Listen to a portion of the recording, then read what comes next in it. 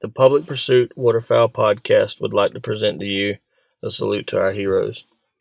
On February 14, 1989, Detective Alexander Mavety was shot and killed while attempting to recapture a prisoner who was attempting to escape custody. Detective Mavety chased the subject into the alley and began to struggle with him. The man was able to gain control of Detective Mavety's service weapon during the struggle and shot him. The man was then shot and killed by Detective Mavety as he continued to struggle for the weapon. Detective Mavety had served with the Billings Police Department for 8 years. He was survived by his wife, daughter, sister, and parents. Detective Mavety, because of you and others like you, this country is and will remain the greatest nation on earth. Thank you for your service.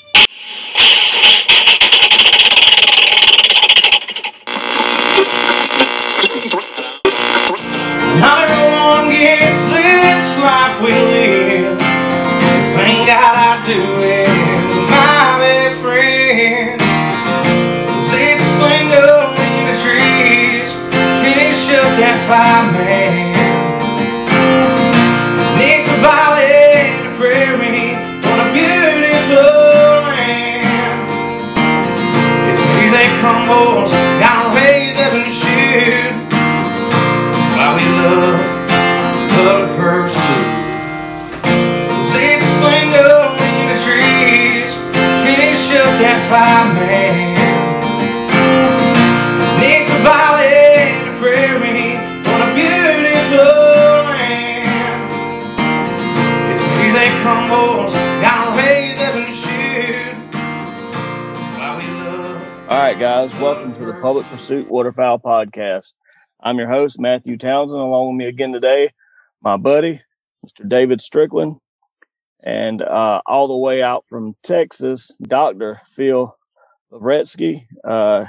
We've tried for a couple weeks now to get this put together, and it's finally, everything's lined up, and both of these fellows are way smarter than I am, so I'll let them do most of the talking. I've got a couple of questions, but if you haven't already heard, you can check out Dr. Phil Lovretsky's podcast with Ramsey Russell. You guys did. Has that been about a year ago, Phil? Yeah, no, that was exactly a year ago. I met him at a SCI event. I actually stopped by to ask him about getting me some birds out of South Africa, and then we just started chatting, and here we are, and continuing the conversation of this interesting story that thankfully folks are leeching on and enjoying, and I'm enjoying having it. I know, David, like I said before, I don't remember who actually posted up those publishings in the message boards a while back, but it was probably 6 months after that I ran across that podcast one day while I was working, and it just clicked some light bulbs on for me the same way it did for you. And just there were some things we thought we knew, but weren't really sure about that his genetic studies confirmed. And then some other things we thought we knew, it kind of threw some of those things out of the window as well. But David, I'll go ahead and let you start, and we'll get started with this thing. I'm really excited. Very good. Thanks, Matthew. And Dr. Phil, I greatly appreciate your time. For those who don't know, just a brief introduction on Dr. Phil. He is a waterfowl enthusiast. He's a hunter in general, and is one of us, is what I would say, of the same cloth. And that just comes from having talked to him a couple of times over the last month and some of the conversations that we've had. He's a true hunter, public land hunter, and has a fairly big war closet when it comes to the things that he enjoys as far as the challenge of hunting. Now, there's a lot of us out there that would say we fit that mold. There are very few of us out there, including myself, that can say that we fit the mold of being having a doctorate in the genetics and behavior of wildlife. So he's an invaluable tool. So what I'd like, Dr. Phil, if you could just kind of tell us who you are and what your specialty is. And when you get into those things about genetics, if you could put it in your best layman's terms, why are genetics important? What is DNA? Why does that make a difference as to the research you're doing? No, that's great, David. I want to first thank you guys for having me on here. Thank you guys for having me on here and giving me the opportunity and having this conversation. I'm really looking forward to it as well. Yeah. So how did I get here? So I got here by starting duck hunting at around 10 years old at Worcester in Southern California and cutting my teeth there on public land for a long time. And I just loved it. I love duck hunting. I love hunting in general. And when I started going to school, I went to school at University of California, Davis. I started to do genetics, hardcore genetics, just because, to be fair, I loved Jurassic Park, and I thought that was that's basically what got me going. But then talking about Drosophila and just kind of your mice and other core genetic models that all of us listen to or hear about, that wasn't my thing. It didn't jazz me up. And so I minored in wildlife conservation because that's really what I like to talk about and what I'm passionate about. And then I blended those two together because I found that genetics can be an equivalent tool for wildlife conservation as telemetry, putting GPS units on stuff and watching where they're going. Because what genetics gives you is the understanding of what you're actually looking at and what you're working at. And the simplest way of putting it is you might have two populations let's just call it two snakes that look the same. If you just looked at them, you'd say that they're exactly the same. But then if you look at closely, well, one is venomous, the other one's not. And if you looked at the genetics, you could see that they're two completely different species, and one is simply mimicking the other. And without understanding that, you can't then go correctly forward with conservation or management efforts in that sense. So that is how I kind of base what genetics is, and really what I do. So since then, I've done a whole bunch of different work, all with wildlife, and specifically I focus on ducks, and more specifically, my work revolves around the mallard group. And I've taken that work to here, El Paso, Texas, where I run a wildlife genetics lab. And again, we do work with pretty much any organism that, state or federal organizations are concerned about or need help with. But obviously our main focus still is waterfowl. And more recently, really getting into understanding what is happening to mallards in North America. And again, and obviously we'll be touching on that. But what we do here is, if you've ever spit in a bottle and got your 23andMe or Ancestry.com data, that's what we do here. We figure out what it is that individual is made of, right? So is it a mallard? Is it a mallard pintail hybrid? Is it a mallard gadwall hybrid? And how those genes are incorporated. End all be all. Why is that important? Because the only thing in life that doesn't lie is your genetics. Your genetics tells you the truth of what it is you are. And in a conservation or management perspective, understanding what makes an organism unique allows for better management efforts in the future, because then you can say, aha, these things are adapted to do the X, Y, and Z. So we should focus on increasing habitat here, or increasing food availability, or increasing winter habitat here or here, because that's what they're adapted to. So we should increase the availability of that if we want to increase population size. If you don't know that, then you'll be potentially flying blind, as we've done many times in the past, where we just assume something is what it is, but truly it's actually not.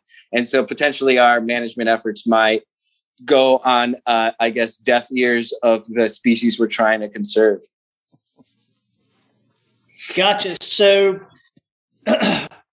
guys out there, and having been in this, I'm the founder of the Carolina Wildlife Syndicate. Before that, I've been lobbying and working in wild game. I'm going to not use the term wildlife, because that has now since been blanketed to cover a lot of things that have nothing to do with wild game or hunting. So I'm going to use the term wild game. but I have a decent background in genetics. I had several years of it in college. So what I want to do right now is kind of give everybody out there listening, and correct me where I'm wrong, Phil, just a simple kind of analogy as to what genetics actually are, because I don't think a lot of people really understand it. So I'm going to try to get to the older generation that might be listening right now and say, here's what we got, guys. If we're looking at an old work truck, the genetics be the components in that truck all combined. That would be the engine, your fuel pump, mechanical fuel pump, carburetor, et cetera, that your drivetrain, your rear differential, et cetera, steering gearbox, everything. Those components would be basically the genetics that make up that work truck as a whole and controls how it runs. For the younger generation guys out there listening that maybe are into software, so the genetics are the computer program, the written code that is in that program that spits out whatever solution that you're wanting to do. In both of those cases, whether it be the work truck scenario that I'm using or the software program that I'm using, if we go in there and we start modifying those parts or modifying parts of that software, we're going to change the results and the outcome of either the truck's performance or that software's performance. So that's just trying to give a little breakdown to those out to you. Within, let's say, the human body, there's literally millions of DNA sequences, RNA sequences that all control who you are, what you look like, your immunity, your heart size, your lung capacity, how fast you are, how slow you are, how smart you are. And within waterfowl, the same thing is applied. But in waterfowl, we relate it more to things such as maybe the density of feathers, the coloration of feathers, the size of the waterfowl, the lipid production, the lipid usage, which means fat for those out there, your protein utilizations, your muscle build up, muscle and durability, how long it can sustain itself, the bone densities, your migratory behaviors, your mating behaviors, your nesting behaviors, your immune systems, and et cetera. So genetics is basically the study of the written code of why an animal is what it is and does what it does. And within that, what Dr. Phil is saying is that there's little tiny markers or little tiny segments of DNA that control little tiny things. And he's using those to trace all the way back, and it's letting him know where that duck came from, what that duck does, and possibly where it's going. Am I right in saying all of that? Correct? Yeah, no, your analogies are great. I might have to steal those. That's exactly it. It's the software is the easiest one because it's code. That's all it is it's code. Do this, and if you press on this button, it does this. And if you put a segment of code in between the push button and do this, then when you push the button, it stops doing what it was supposed to do. I mean, that's exactly it. You start messing with, so genetic code is exactly that. It's just these 4 base pairs. It's really just four base pairs, and the arrangement of them tells your body to create some sort of protein, and that protein then expresses what you see. So like you said, if you express certain proteins, you'll be so tall, or so much hair, and so much, eye color, and longevity of how long you might live or not, heart disease and so forth. And the easiest thing for me to explain this is if you lay in and bathe in the sun without sunscreen for long enough, you're going to create mutations in that code. And those mutations typically mess things up. And what do we usually confer? What's the end result of that is usually cancer. And that's because the cell is no longer correctly communicating. You've got damage to it, and now your cell goes out of control, and that's what causes cancer. And that's what happens when you mess with genetic code. I mean, that's a potential cause, at least in humans. In the wildlife world, I would say that the genetic code in, let's say, elk and deer and ducks, they're optimized, or as best as it can be optimized, to survive in their conditions, right? When to put fat on, when to get, when to go through another coat, a coat change from summer coat to winter coat, ability to maximize, air intake, because these elk live in high elevation versus desert. All of these things are embedded in there. And if you start messing one population with another population that is adapted to different habitats or anything like that, you might have offspring that are just not good in either habitat. And in that case, you might see population declines and so forth. I mean, we tried to put, Eastern turkeys in Washington state that gets, and California, that gets so much more rain, water, or not so much in California. And they're just not optimized for that. And that's why Easterns, they took in like 2 little tiny places in Washington, but the rest of them all failed, and they failed in New Mexico and they failed elsewhere because they're just not, that's not what they're optimized for. That's why you see Rios and Goulds where you do, because those are the turkeys that have been adapted, and they have the genetic code to be adaptive in those areas. And hopefully that kind of brings us full circle here. Absolutely. And so we'll just cut to the chase to everyone listening.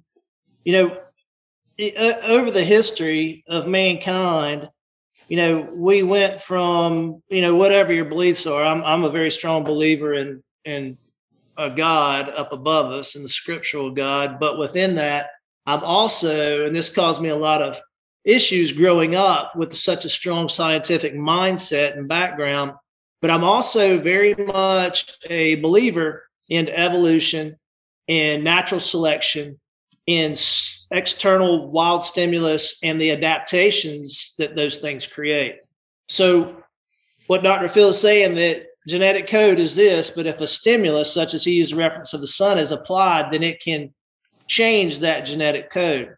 And Mother Nature in wild is what basically, she's the test giver for genetic code changes, meaning that if we change one part of the genetics in an individual through some stimulus, and for instance, a lot of people would say right now what's going on is we've had this global warming trend through whatever you want to call it, sunbursts or just natural global cooling cycling, that things are starting to adapt to that. We're seeing tree ducks all the way up in South Carolina. We're seeing, just iguanas and boas that have gotten released down in the Keys that are actually able to survive where 30 years ago they wouldn't have been able to survive. And Mother Nature tests those things. Now, she can throw a curveball like she just did and whack a lot of those things with a big time cold front. So she's the ultimate and supreme tester of all things genetic code. Survival of the fittest is the way you would put it in adaptation. So the reason that we're so interested in this, and with you, Phil, is because your specialty is genetics in the mallard. And on the East Coast, and Matthew and I are old enough to remember this, we had lots of big, plump, juicy, delicious, fun, challenging, what I would say were either wild mallards or a very low blend of domestic into wild mallard. And now we virtually have none. And it's decreased over the last 10 years at a extremely rapid pace, such that everyone took notice. The Atlantic Flyway Council lowered us down from 4 to 2 mallards. And those of us that say grew up on farms, and those of us who just, I guess, I hate to say it this way, but have common and practical sense, have seen the practice of the release of game farm mallards into our population, for as long as I've been alive, which is 50 years. And in that have obviously identified that it's been going on for a lot longer. So it causes us grave concern. And I would say, especially us boys that may have grown up on a farm, because we never ever saw our fathers or our grandfathers take their prize bull and breed it to the worst heifer out there, or take their prize heifer and breed it to the very worst bull on the field. the practice is to take your best bull and your best heifer to ensure, and that goes with all animals, be it chickens or any type of domesticated animal, if you want the best results, or for that matter, dogs in the world of canines and retrievers and field trialers, hunt testers, and AKC hunters.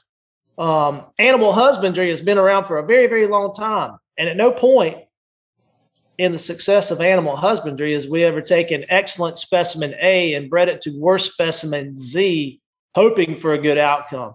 So a lot of us are under the impression that this has been detrimental and possibly behind the demise of what we're seeing on the East Coast as to our wild mallard population. So I'm going to let you speak on that a little bit. Yeah. So, so if your listeners haven't, either read some of the stuff that I've written in DU or DU Magazine or Cal Waterfowl Magazine or some of the other podcasts, the short of it is that now, as you had mentioned, the Southeastern Atlantic Flyway, which you guys are a part of, yes, you guys have always had strains of wild mallards coming to you guys out of the Prairie Pothole region. If you looked at the northeastern section and you looked at historical data out of Maine, New York, Massachusetts, the far northeast, mallards were actually quite rare.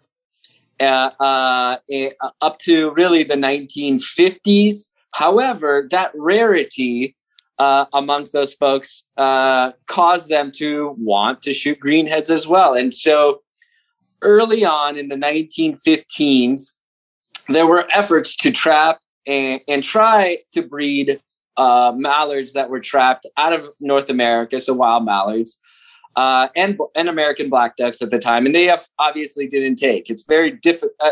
Well, they might have taken to some extent, but to be fair, they were never going to create the output that we always enjoy in a cage.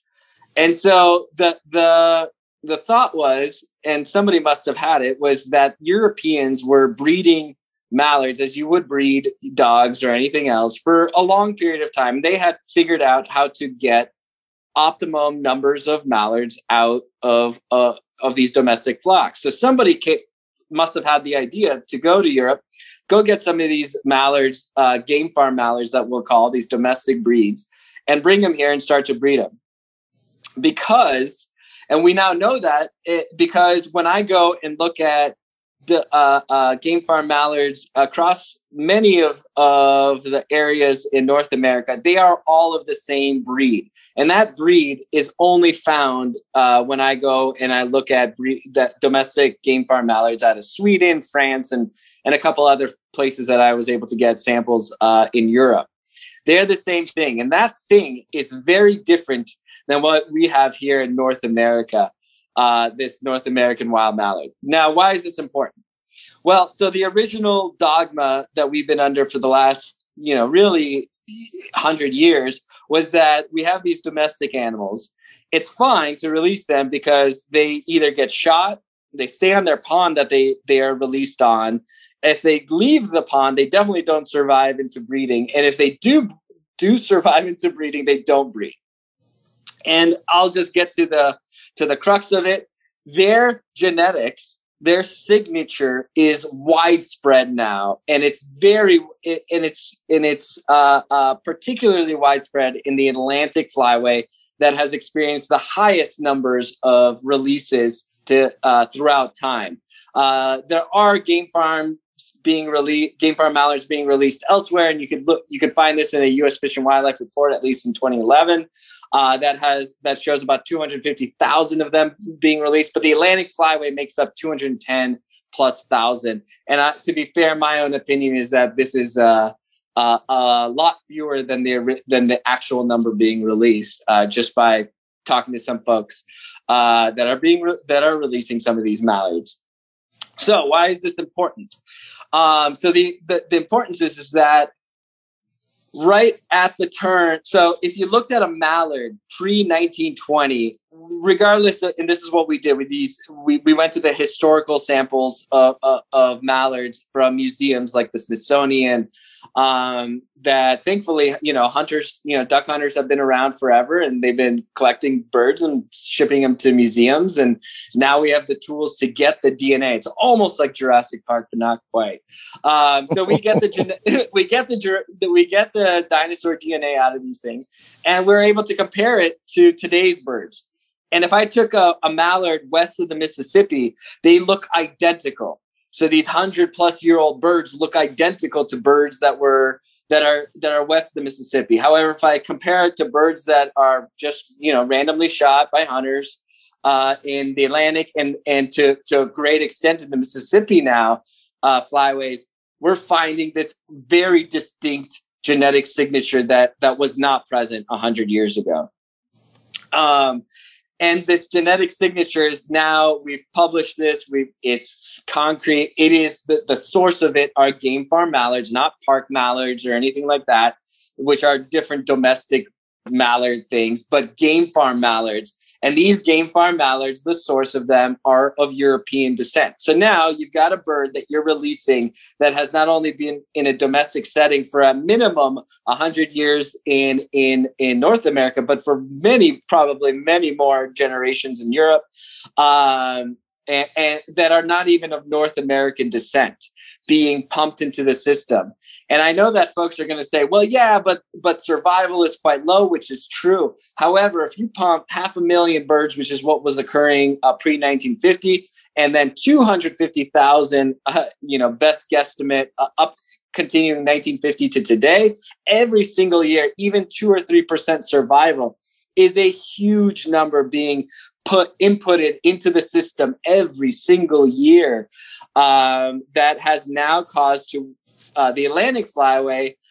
You guys essentially, regardless of what state I sort of look at, you've got if you shoot a greenhead out of the sky, you've got about a 5% chance that thing is a true wild North American mallard and not either simply a feral, which is that year's game farm actually coming into the game, into a hunter's bag, or like a feral pig, or just simply a mutt or a hybrid of the two. So some form of wild feral mix.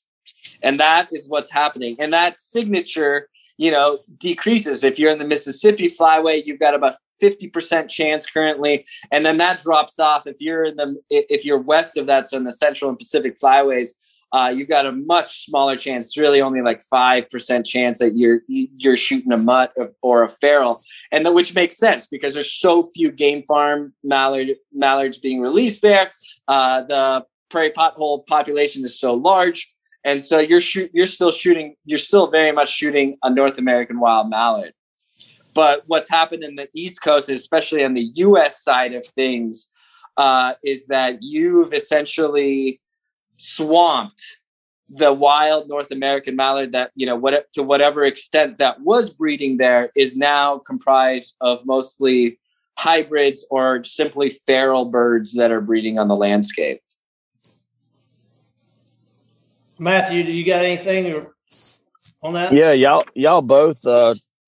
David, it's funny that you mentioned, being a Christian and evolution and all that. I was just driving before we started. I was thinking to myself the exact same thing, that even as an evangelical Christian, I have a strong connection and belief in science. And like Dr. Phil was saying, the genetics of these studies don't lie.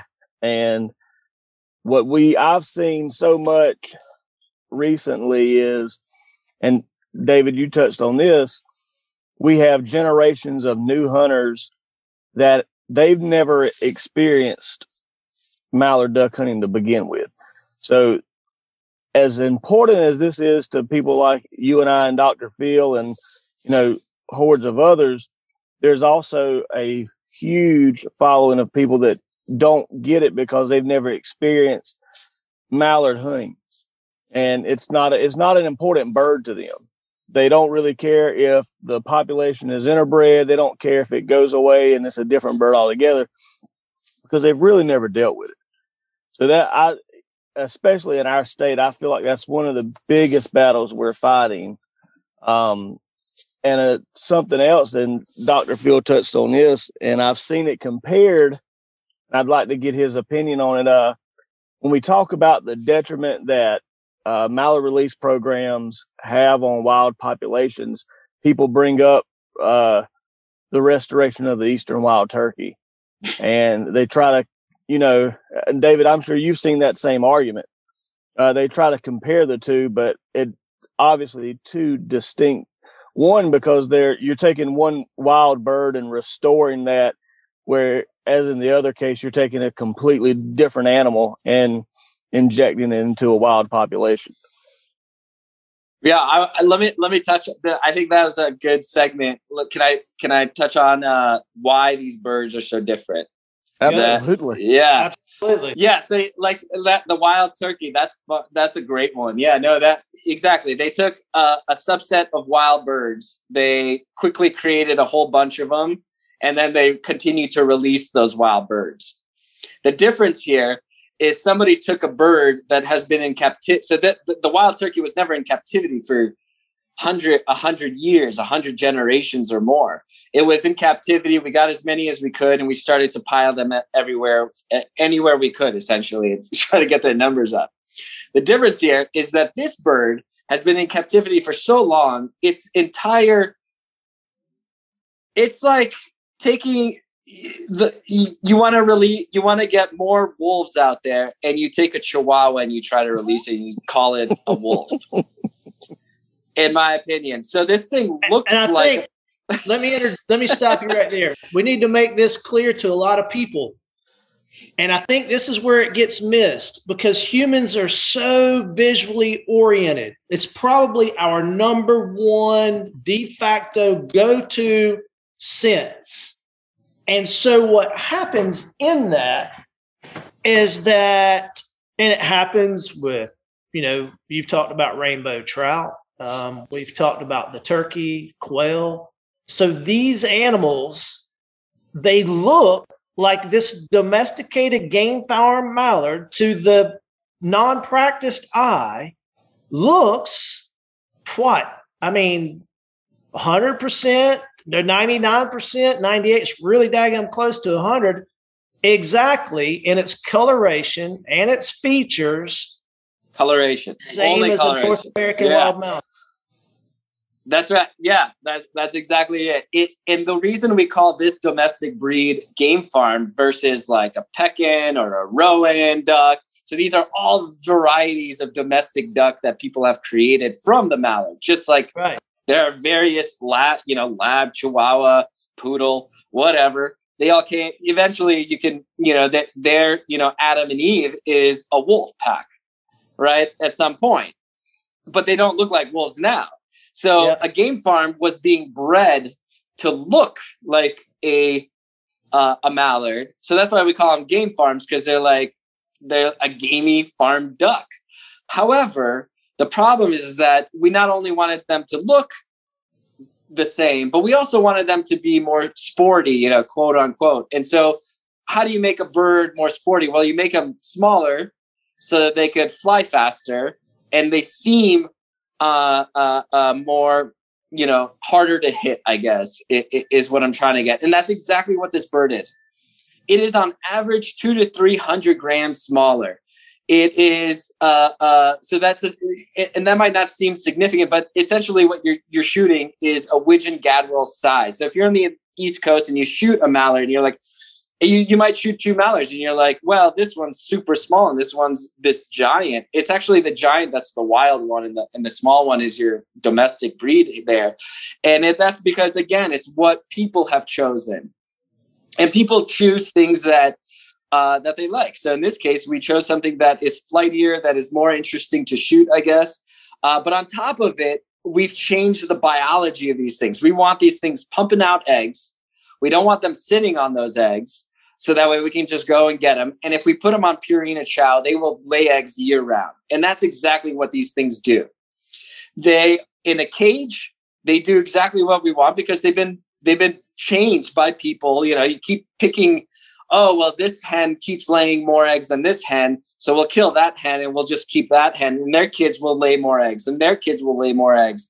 And eventually we've got this bird that is small in stature, flightier, has a very prolonged ability to breed, doesn't care about its eggs so much, and will continue to dump eggs as long as you keep giving it enough food on the landscape. So that's great.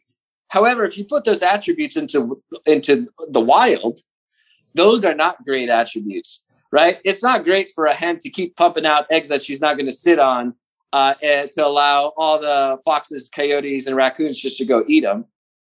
It's not great to have a bird that's 200 or 300 grams smaller than it should be in that area, because you've got hard winters in New York and Massachusetts, well, now everywhere right now.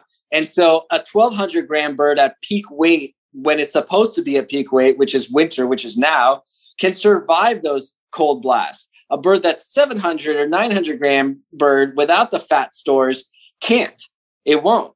And so you're now mixing a gene pool that is optimized. One is optimized to be in the wild, and the other one is optimized for a cage.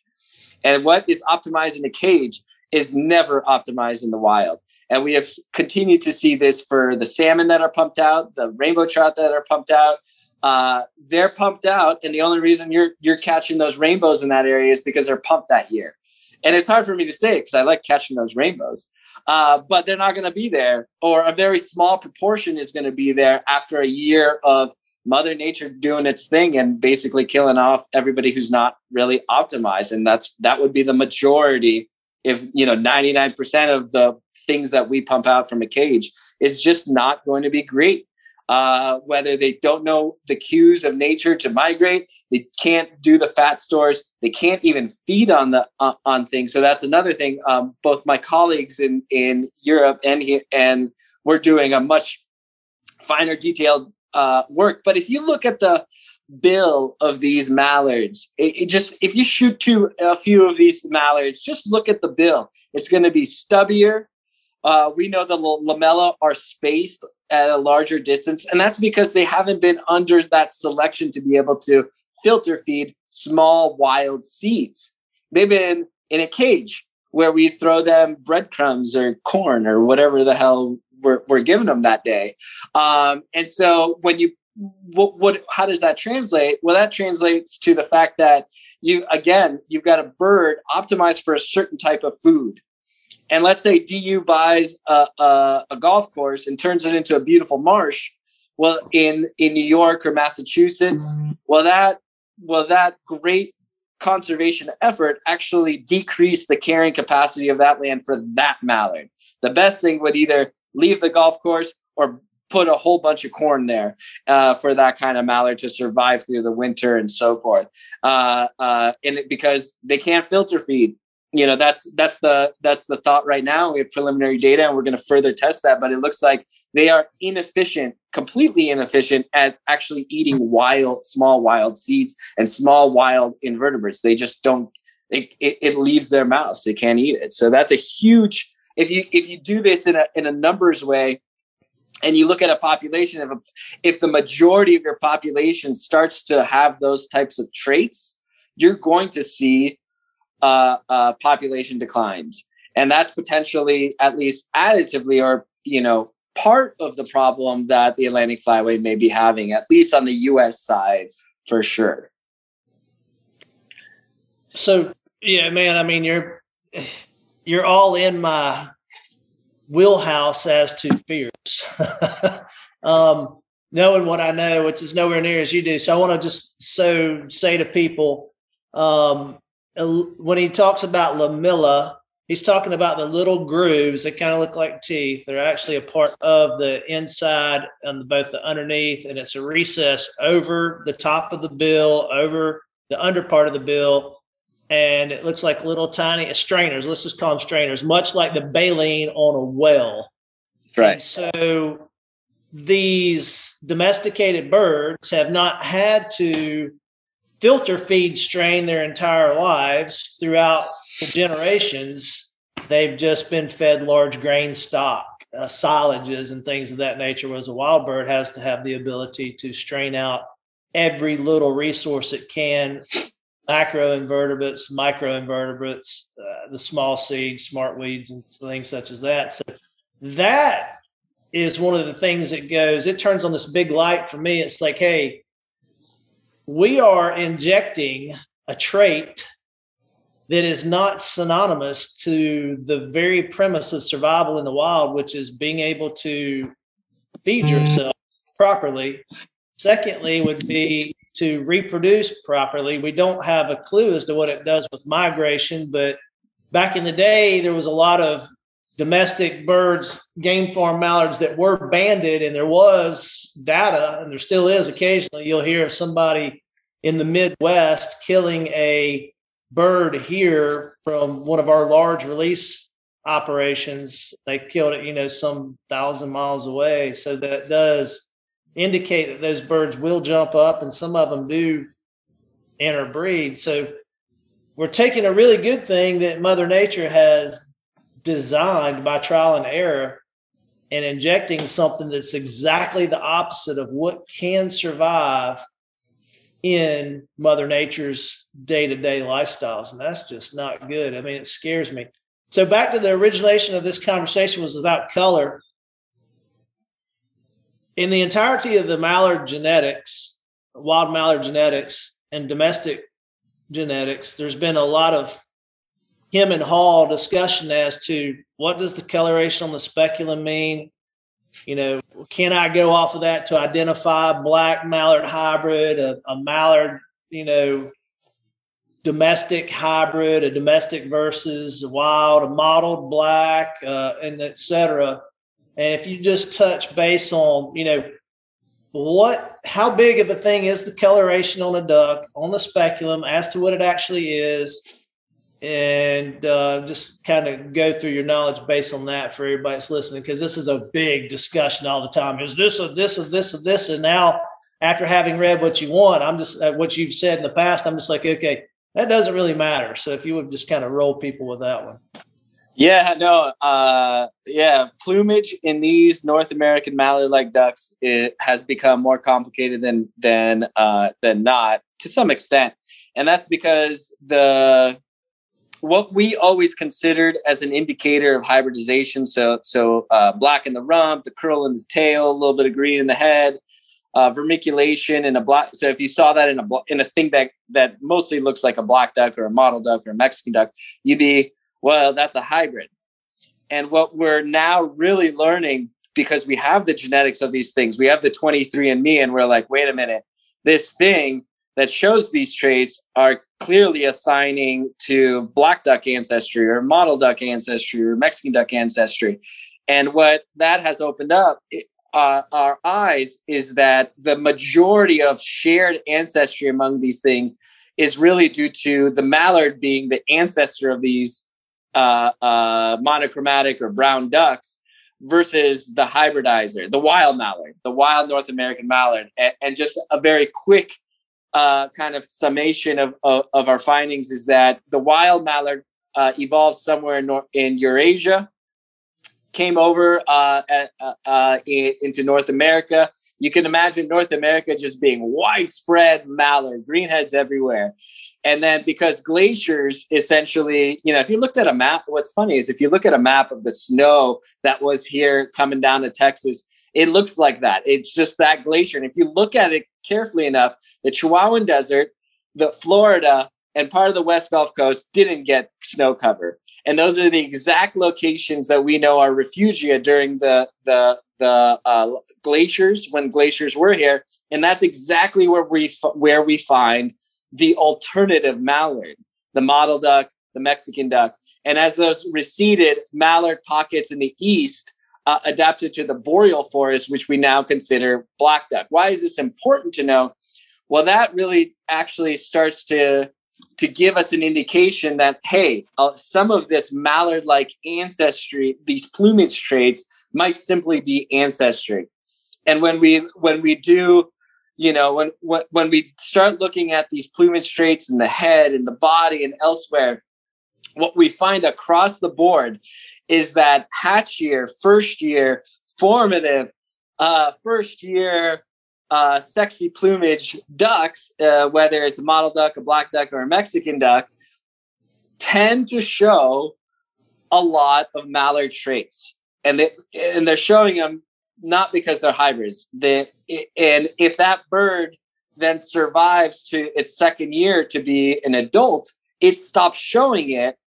And if it survives long enough into its 9th year, 10th year, it might start showing it up again. It's the wild mallard genetics is in there. It's about these birds have adapted to control it so they look brown, because in their world, it's really better to look brown and look like a rock and not get eaten than it is to look like a big old sexy male that the females are interested in. It's these differences of where these pockets were and how they adapted to those pockets. So getting to your question, to your answer, looking at the coloration, a black duck and a mallard is very difficult. I would not use that. I wouldn't even use the white wing bar at this point. We need to do a better study and hopefully one day, we can get enough funding to do it, to do what we've done for mottle ducks and Mexican ducks at this point. But we really genetically vetted, did 23andMe on hundreds of samples for mottle ducks and Mexican ducks. We then did all of our plumage comparisons and started to find out that both in mottle ducks and Mexican ducks, that kind of variation, so the coloration in on the wing, the various structure on the wings and the body, a lot of mallard-like characters can be found in a pretty significant proportion, so 10 to 20% of a population due to ancestry and not because they're hybrids. They might look like a hybrid, and this actually creates the problems, but they're not. So if you've got a hatchier bird, a first-year bird that looks like a hybrid, a male that looks like a hybrid, would be very difficult to call it a hybrid. If you've got a good adult bird showing mallard traits, that I would be confident at calling a hybrid. And so we just don't have the data for black ducks. Now for Mexican ducks and mottle ducks, yeah, if you see that more greenish hue, that's a good indicator of a pure bird for those species as compared to the mallard. For the black duck, I would not use that. I definitely wouldn't use that. As far as the data that we've got, it's not significant. Even though the presence of those white wing bars is not significant for black ducks, Mexican ducks, and mottle ducks. So a lot of the traits that we always thought were indicative of hybrids are showing up to not be. We're finding other traits that are specific to these birds. But again, it takes this genetic vetting to say, okay, what we're working with here is truly pure mottle duck or pure black duck or pure Mexican duck. And let's look at these traits more correctly, I guess, is what I'm trying to say. That's really cool stuff to me. That the ancestry is literally showing itself through the first year genetic expression of the plumation of waterfowl. I mean, it's kind of cool. I think it also resolves a lot of issues, because there's always this, it's kind of jokingly, but hey, look at this black duck I killed, and somebody's like hen mallard or mottle duck, whatever. I think that we really kind of, it is funny, because especially in our area, the black duck, what some of us would call a big old battleship black duck, he's 3 pounds plus, really jet black with a purplish speculum, white bars, big old red feet. That's kind of like the king of things to kill in the Atlantic flyway. So everybody wants to have in their trophy box. And I've got several guys, so eat your hearts out. Matthew's got more than me. But the controversy there surrounding is like, kind of a misdirection of what we should all be caring about.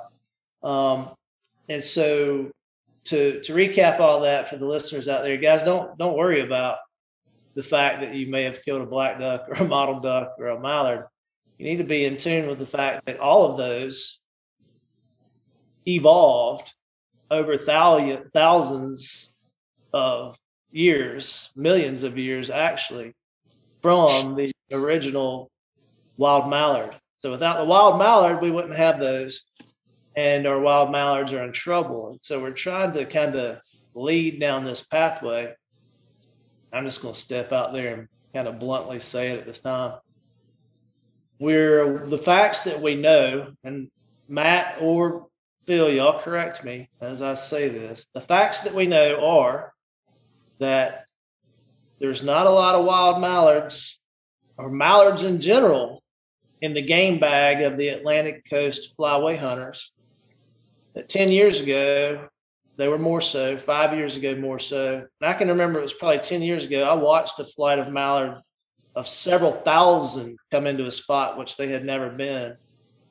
And I want to segue off of this into when we talk about mallard complexes here in just a little bit. And that we might very well, as in many cases, as humans, be doing something very, very detrimental. And that the facts would say that it's not a might, it's kind of evolved science that says, hey guys, you've been polluting your wild mallard genetics, which have been created over the millennia of Mother Nature and her testing them to make sure that they have a high feasibility of survival. And you've been dumping in a bunch of junk into that. And so what do you expect? You're going to lose that wild mallard if we have not already gotten to a point where we have lost it and it cannot come back. So talking about, I want to go into complexes, talking about the prairie pothole region and complexes. So a lot of people don't really understand, and there was some kickback to your Ramsey podcast amongst some pretty knowledgeable guys. There was a part in there where you said, prior to 1920, the Atlantic Flyway didn't have mallards. And I want to clarify that for everyone that's listening, because you and I talked about it. And what that refers to is a complex of mallards that came from the prairie pothole region, the breeding grounds. They flew across originating slightly above and slightly west and in the surrounding area of the Mississippi River origination. They fly down a little bit. They take a hard turn to eastward, and we're settling somewhere around the slightly south of Delmarva, Virginia, all the way down. And then they were trickling down. I think what you mean is there just wasn't a whole lot of the northeastern population, like a nesting, breeding population that actually originated in the Atlantic Flyway. So I just want to put that out there. But as to the complexes, so people are like, well, it's no big deal. There's mallards all the way that are California, the Central Flyway, Mississippi still Flyway has them. And I'm like, wait a second, you're missing the whole point here. Because we know these game farm mallards came from Europe now. You've delineated that factually. We've tracked the genetics all the way back to some place in Europe. They've been doing it for lots longer than we have. I mean, guys, you've got to remember that we've only been a country and established for, a couple hundred years here in the grand scheme of things. You also have to understand that, there were firearms in greater production over in the European countries, and that hunting was a really big thing over there, even commercialized hunting over there well before we were even, up and on our feet. And so what I want you to do, Phil, is if you can tie in the status of the wild European mallard and relate that to the complexes of mallards that we have in the breeding grounds and what complexes kind of mean. Like, I take it as a little niche, a group, a gang of mallards that are all kind of mating in one, doing their mating and breeding in one area, nesting, and then they kind of go do their thing, and how that European example, as you talk about the state of the European wild mallard, might very well be what we're up against in our future. Yeah, sure. And I just wanted to, so our best estimates for North America when all this happened was about 500,000 years was the split between Eurasian wild mallards and North America. So North America was basically colonized by Eurasian mallards about 500,000 years ago. And then over the last 500,000 years, these pockets of mallards evolved, adapted to the sunshine state of Florida, the West Gulf Coast, the eastern, what used to be all boreal forest. and the Chihuahuan Desert being the Mexican duck. And so it's been, 500,000 years of adaptation and trial and testing, like you were talking about. And, these different pockets of birds being, who's best fit to live, eat, breed in Florida, and who's best fit to eat, breed, live in the West Gulf Coast, and so forth. And so that's the timeline in North America. So what's happening? So just to pivot back, what's happening in Europe? So yeah, my European counterparts have been studying sort of what's a similar trend far longer than I have here, because really we've only recently figured this out because I was still on the same dogma as everybody else, like game farm mallards don't matter as far as the breeding gene pool goes. And before I continue, I just need to make it very, very clear. The only way to have genetics in a certain place is through sex. That's the only way. So if you tell me that so the fact that game farm mallard genetics is in many lineages of mallards of all sorts that are being shot in, these varieties of hybrids being shot particularly in the Eastern North America, in the Atlantic Flyway, this tells me that they not only survive, but they successfully breed. Even if it's not a lot of them, enough of them are clearly breeding with that, and it's causing the problem that we have now, which is it's hard to find a North American wild mallard.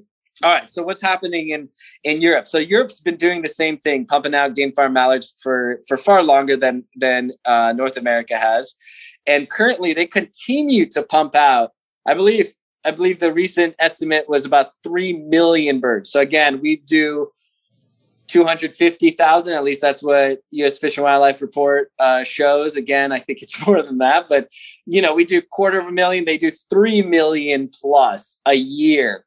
And when I was able to, fortunately, through good collaborations, get mallard samples all the way from even Greenland and Iceland and the UK, Spain and France and Germany and all, a whole slew across Russia, India, China.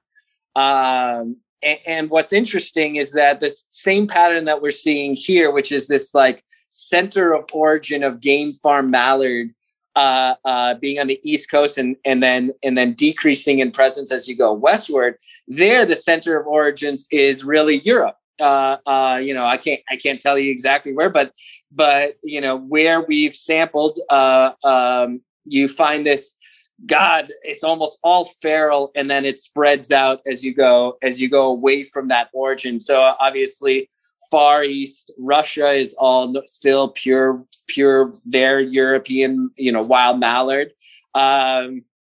And if you go into Greenland and Iceland, you still have pure mallards there, in UK. But then UK and other parts, and as you go into Italy and Spain, you start getting these mixtures that we see in, like, let's say, the Mississippi Flyway. It's this stepwise progression from origin and out. So because we have this data, we can clearly see where the origin is. And the origins are always where the continuous interbreeding happens. So where the birds are being pumped out. And in North America, that would be, Jersey, Maryland, where some of the largest game farm mallard releases are being occur. And that's where we find true F1 hybrids, which is that year's mate pairings. And then as you go away from that, as you go into Massachusetts or south into the Carolinas, you just find varieties of hybrids. So it's these varieties of back crosses, which is a hybrid with a hybrid or whatever's out there. And so we can identify these origins. And what the problem is that in Europe, because they pump so many currently, for them to see mallard flights, let's say in France and elsewhere, they need to, their whole management strategy is when to pump out mallards, right? They are getting very close to what many fisheries are, which is if you want to catch salmon in extreme, we better be pumping them out in May, or for you to catch them in June, or what, for trout. Okay. The high elevation alpine lakes are unfrozen. Let's go pump out some fish into there. And now you get to fish until the next year. And so what's happening in Europe is that their management strategy is when to put out more game farm mallards so that way people have a flight and see greenheads and shoot greenheads versus how to maintain and better keep our wild mallards, because they're suffering to the point of I guess essentially of no return at this point. And so with us, it's that those genetics are starting to trickle into the prairie potholes to every year I'm finding a little bit more and a little bit more. And so you can imagine at one point, you've got this phenomenal public resources, right? Even in North America, we keep saying there's 10 to 12 million wild mallards in the prairie potholes, which is a phenomenal number. These aren't endangered; they're nothing, and yet we're now starting to pollute it every so little bit and more every year with this privatized domestic duck. And so, what is that? What does that do? Well, we've got some good research going on to really figure out, okay, how does that change our survival indices? How does that change our nesting capacities, habitat needs? So what happens when you interbreed these two? We're just starting to really get at that. The Europeans are far ahead of us, and they just published a phenomenal study on survivability that they put band recoveries on a whole bunch of birds out of Sweden, and they looked at survival of game farm versus wild and so forth. And so while wilds still have that nice 50 to 60% survival rate, which is almost identical to our wild mallard studies, game farm mallards had a 2 to 3% survival. And if you want to average those out, then you're decreasing survival substantially by moving these traits that are clearly not adaptive in the wild into your population. And that is obviously one of the reasons that their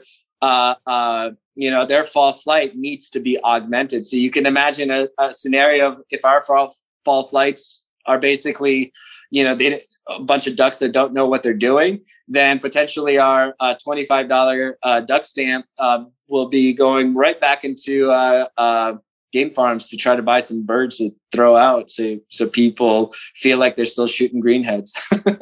Worst case scenario, I guess. And that's an unfortunate fact for me who, at least, me, if I'm going to shoot birds, I want to shoot wild birds. And that's, I want them tried and tested and have all the capacity to circle me, 10 times and pick me out. Finally, that hen picks me out and leaves. And, that's my fault. Should have been better camoed versus a bird that's just like, oh, there's a bunch of things. I should just go there. All right, guys, we're going to go ahead and stop it here for now. You can go ahead and find part 2 of this podcast with Dr. Phil Levertsky and David Strickland. Thanks for listening. If you haven't already, check out the Facebook and Instagram page at Public Pursuit Waterfowl. Also, if you're not already a member, you can check out Carolina Wildlife Syndicate on Facebook and become a member there as well. Thanks for listening. We'll see you next time.